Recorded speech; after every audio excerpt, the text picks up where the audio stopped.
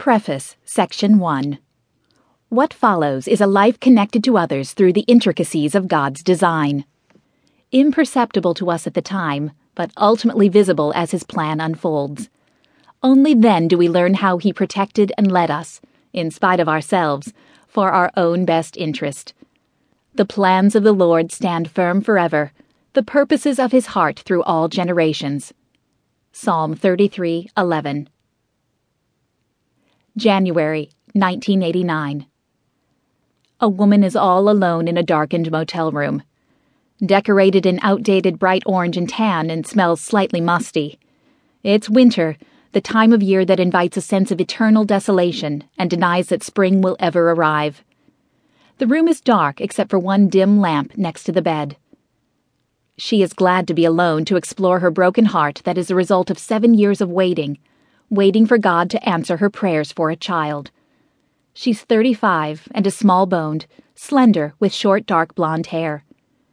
She allows herself to feel the familiar emptiness of her unanswered prayer as she kneels beside the motel bed, her tattered Bible in her hands, open to the familiar Psalm 38.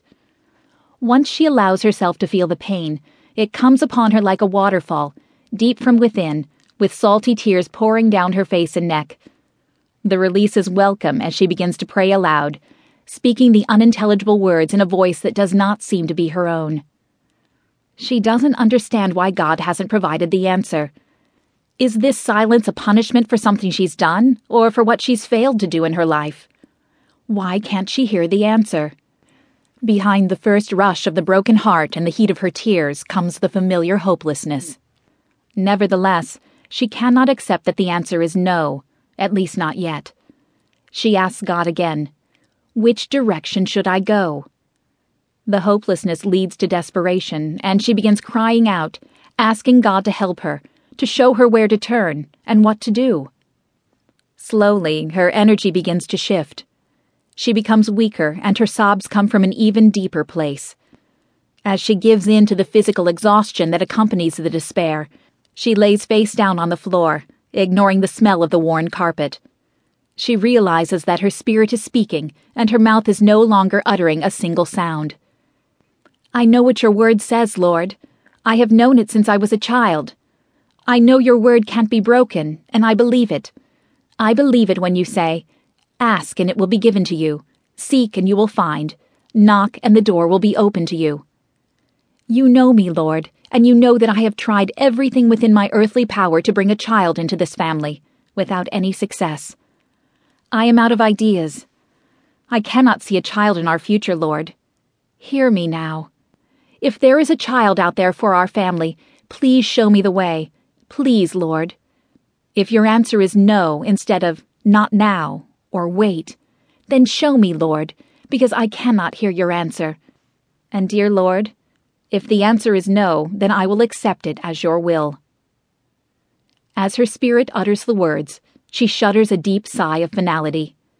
Quite unexpectedly, a sense of divine peace enters her and quickly spreads throughout her entire being. She feels lighter, as if lifted up. She stands up and shouts with a burst of joy in her heart, "Thank you, Lord, for hearing my prayer." She turns on a light and enters the bathroom. She looks in the mirror as she washes her face, but all she sees are swollen red eyes and blotchy skin from crying. She feels different, however, and the comfort she feels is indescribable. Will this peace leave her? She resists the urge to guess what this new feeling means, and she pushes away thoughts that it is false hope. Instead, she allows herself to lean on it and rest in it. Physically spent from her experience, she moves slowly as she readies for sleep. The sweet peace stays with her as she lays down, smelling the fresh sheets and feeling the texture and coolness of the bed. She sends a prayer of thanksgiving heavenward as she surrenders to sleep.